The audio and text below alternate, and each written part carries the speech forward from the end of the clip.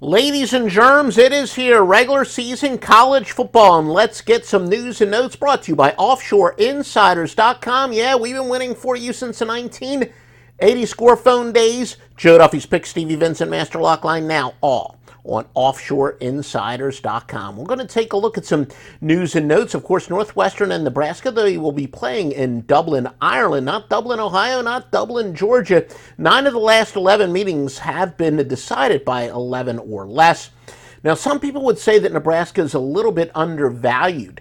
Despite their 3-9 straight-up record, they outscored their opponents during the season. All 9 of Nebraska's losses last year were by single digits, and in fact, 8 of those were one-score games. So this is where a lot of people think that Nebraska had one of the most, well, they definitely had one of the most, if not the most deceptive record in college football last year. So they were definitely better than their straight-up record. And remember, 20-something years, no, not 20-something, 30-something years in the business, been betting forever, since before some of you were born.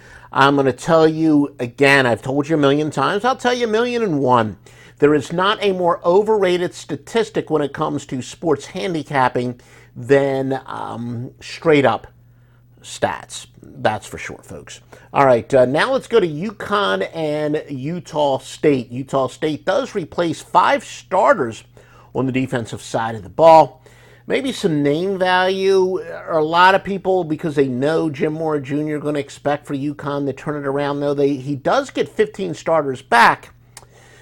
A few of you cynics might say, well, 15 starters back, but he's got a bad team last year. No, we found out as a general rule of thumb, and again, this is 3+ decades of experience, when a horrific team has a lot of starters back, there was some baptism by fire the previous year. They have nowhere to go but up. And the general public thinks, okay, well, they got a bunch of crappy players back. They can't be better. Well, they usually are. UConn is the type of team that will sneak under the radar. They do have a decent number of starters back. And, yeah, they're only going to get better. So I do think that UConn is one of those teams that I wouldn't be surprised if they wind up with a better than 500 record against the spread.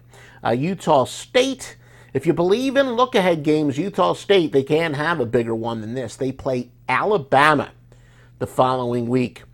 Wyoming and Illinois. Wyoming has just 10 returning starters. Obviously, that's on both sides of the ball. They lost their star wide receiver, Isaiah Neyor.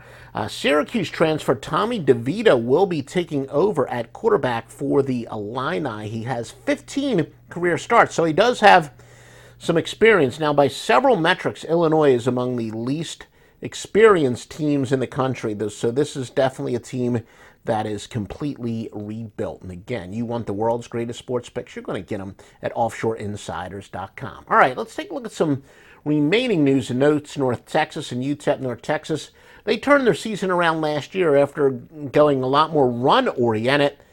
They returned 4 starters from their offensive line, and this is a team that finished 5th in the nation in rushing. So again, they got much better as last season went on. UTEP just the opposite. They started out 6-1 straight up, but then they finished 1-5.